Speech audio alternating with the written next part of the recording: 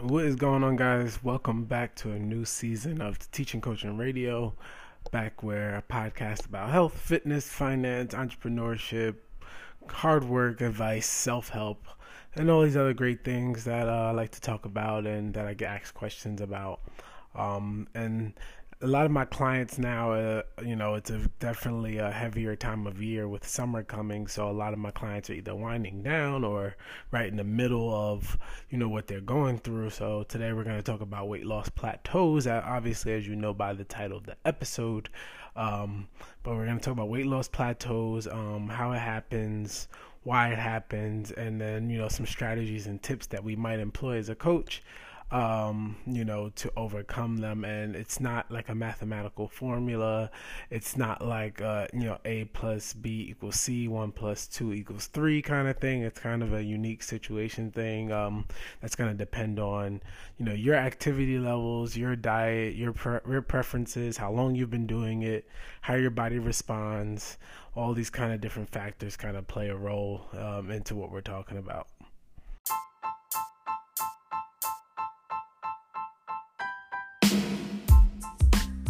So just to clarify, I don't want to assume that everybody even knows what I'm talking about just because they clicked on the episode, or maybe if you didn't, decide to like Google it or look it up. But just to have complete clarity, a weight loss plateau is literally just putting those words together, basically saying that, you've been dieting for a while, or maybe you've even been bulking for a while, and at a certain point, your body, your weight plateaus. It kind of just, your metabolism is tired of pretty much giving into the deficit, and it's really just trying its hardest to retain your weight where it's at, because it's trying to stay optimal. Because the battle with weight loss and weight gain is that your body is always trying to find balance and always trying to find its normal. And the reason like that, a lot of times we don't always recommend like mini cuts and mini bulks and doing these kind of things, is because they don't have significant changes but in our bodies, but at the same time you can use that to your advantage. For example, when somebody's dieting a long time,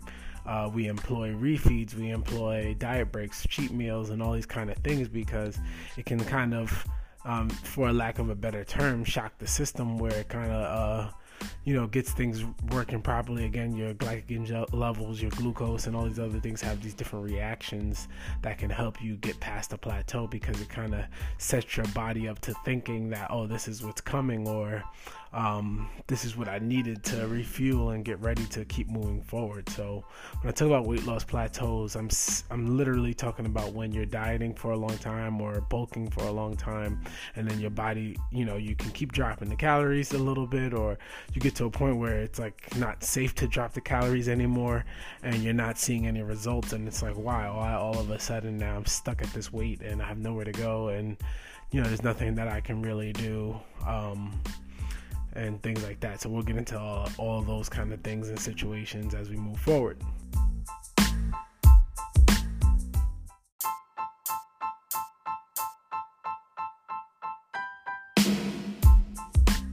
So to kind of give you even a more detailed and clear picture of what I'm talking about, let's say I had a client who is on 150 grams of protein, 150 grams of carbs, and 50 grams of fat right now, and they've been doing that for a while. They've been cutting they're well under their maintenance calories for their weight, and then all of a sudden I give them their macros, and they're like, "Coach, I did my macros, I hit them perfectly, for the most part, as much as I can tell, and the weight is not moving the way I think it should, or I stopped moving, or I'm not seeing any kind of changes in the physique." And so the first thing we want to do is make sure that we get rid of any chance of human error, because relying on other people and relying on other things can really mess us up. And what I mean by that is relying on, let's say, that you're going to be out guesstimating your food when you go out to eat, or even using like online calculators. The problem with those is that, yes, they have the right intention for you, but let's say, for example, when I go to Chipotle, I never really go to Chipotle when I'm deep into a diet phase, because as much as those calories are probably right online, there's so many different human factors. What if the person who's making the chicken decides that they want to use more oil?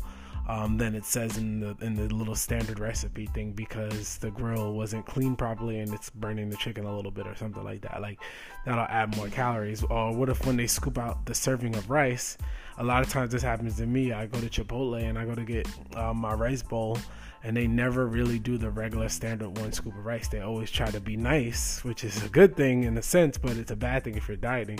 They always seem to be nice and like throw in an extra scoop in there. Or like the scoop is not really full, then they throw more. So you never know if the rice is 100% accurate. And the same thing with the chicken and anything else you're putting on it. The serving sizes can be off. So if you're talking about a diet where I'm having you hit certain macros, early in the diet phase, will it make a huge difference? No. If you're just trying to get a little bit lean, drop a couple pounds and cut down or do a mini cut, will it make a big difference? No.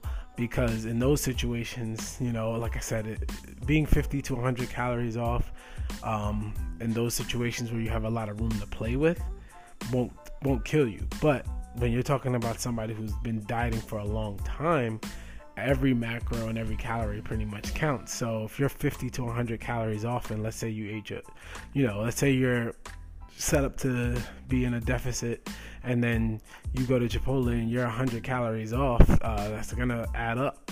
And 100 calories doesn't sound like a lot, but try dieting for a long time, or try working with a coach, or try building a program, and then subtracting an extra 100 calories out. Even when I'm maintaining, which is more than enough calories to keep me satiated and satisfied, taking 100 calories out of that and leaving those 100 calories would be something that I wouldn't want to do. It makes a big difference. You feel it, especially when it's 100.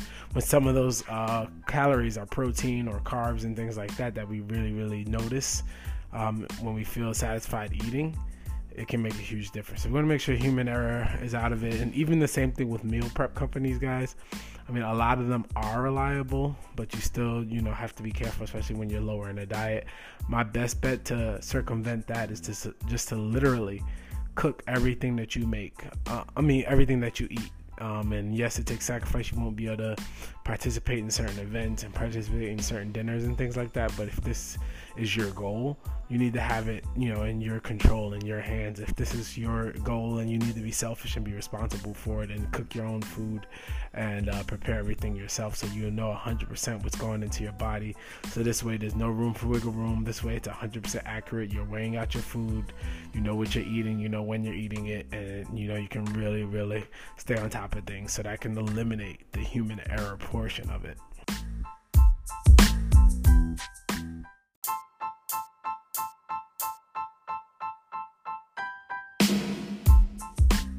I've recently done episodes on like cheat days and refeeds and all those kind of things. So this is a point where if you're dieting for yourself and you've never done a refeed day, but you're having relative success and you don't feel like you need a coach, this is the point where you might want to add in a refeed day. And a refeed day is not just, don't look at what you see on YouTube and think like, oh, I can just eat 400 grams of carbs, because that's not the case. It would depend. If you're on 150 grams of carbs, like I said earlier, a refeed day for you might be 200 to 250 grams of carbs, lowering the protein by like 20-30 grams, and then lowering your fat by like another 10 to 15 grams. So it's all more indicative on you. When I refeed, it's typically very high, because even me on a cut right now, my carbs are still anywhere from 250 to 300 grams depending on the day. I'm loosely cutting right now. This is just for summertime. It's not for a show or an event. So what I'm doing is I play with my macros sometimes, where if I know I have an opportunity to get a very high carb meal in, I'll lower my fats for the day, or opposite. If I'm going to have a lot of fats coming my way, then I'll lower my carbs for the day. And I'll give you an example of this. Typically my range for cutting right now is around close to 300 grams of carbs, 50 to 60 grams of fat, and then 150 to 160 grams of protein. But the other day my uncle invited me over for ribs and oxtail. So ribs and oxtail are meats, red meats that are very high in protein, but also moderately high in fats. But I knew he wasn't going to have a lot of carbs with the dinner that he made. He made some quinoa, but I was only going to have a little bit of that, and then the rest of the day I didn't eat many carbs. I had an apple, I had What else did I have? I had an apple, I had a protein bar or two for the whole day before that. So in that day, I saved myself 100 grams of fat, 200 grams of protein, and then I was only at like 180, 200 grams of carbs for the day. It gave me the same calories. It's just a lot different how the macro breakdown was, and I could still cut down on macros that are similar to that, but ideally I didn't want to because I don't like to eat that much fat and that low carb. I'd rather have some higher carbs to play with, and I never felt like I needed that much protein to sustain or build muscle at all at any phase. Even deep in the diet where I've gotten really, really lean, I've never needed to have my protein at 1.2 grams per pound of body weight at all. So, but yeah, this is when you might want to implement some refeed days. So for me, like I was getting to, sorry to explain all that and interrupt that, but what I was getting to is that I'm typically close to 300 grams of carbs on a regular day. So on a refeed day, you're talking about anywhere from 350 to 450, maybe 500, depending on what day of the week I'm doing it on and things like that, because I only do cardio Saturdays and Sundays. So if it's a day where I'm doing my 30 minutes on a Stairmaster, and I may do more. If it's a day where I'm not, I may do less. So I factor in all those kind of things as well. And then what you alternatively need to think about too is at this point now, let's look at I never really require cardio on my clients' programs, but if you hit a plateau, what I may have you do as a coach and look at you, I might say, you know what, you've been doing 10 to 15 minutes just like warm up and rest and the cool down cardio, and you know what, why don't you can keep that going, but let's make it actual intended cardio. So if you're naturally been doing 15 minutes, I'm not going to require you to do any more, but what I'll say is let's make it more purposeful. So instead of doing 10 minutes of walking and 5 minutes on the bike to cool down, why don't you do 15 minutes all together, either high incline walking or 15 minutes all together on the Stairmaster. That's going to burn considerably more calories, but it's not going to require you to be in the gym any longer than you normally were, and things like that. So I may look at something like that, like if this is what you're already doing. If you're not doing any cardio at all and you're at a plateau, I might say, hey, you know what, it might be worth it to just add in a day or two. You don't have to, but if you don't, I'm going to have to probably significantly drop your calories after doing a refeed. So most people don't want to get their calories significantly dropped. So what I would do is I would say, let's play with some cardio if that's your preference. But if you don't mind just dropping the calories off, I'll do that. But I find that 99% of my clients are going to say, you know what, I'd rather just do a little bit more cardio, and maybe work out one day less, or maybe do high intensity for those my days now and stop heavy lifting as much. We just will play with the kind of workouts they're doing to add to the deficit. And then outside of that, I'll be like, all right, we're going to have to drop the carbs like 10, 20, 30 grams, maybe 40 grams or something like that. So that client that was on 150 grams of protein, 150 grams of carbs, and 50 grams of fat may now be 150 grams of protein, 120 grams of carbs, and 45 grams of fat, 40 grams of fat. And so we're going to add to the deficit in two ways. We're going to increase our energy expenditure, and then we're also going to lower our calories, which should definitely break that plateau. But like I said, what I would probably do is hit a refeed day first. So it kind of puts the metabolism on notice that there's some changes coming. It gets the body ready. You might hold some water, and then not only will you see a weight drop in water weight, but you'll see it in fat loss weight eventually too. But it's going to all just help your system kind of regulate and better use itself.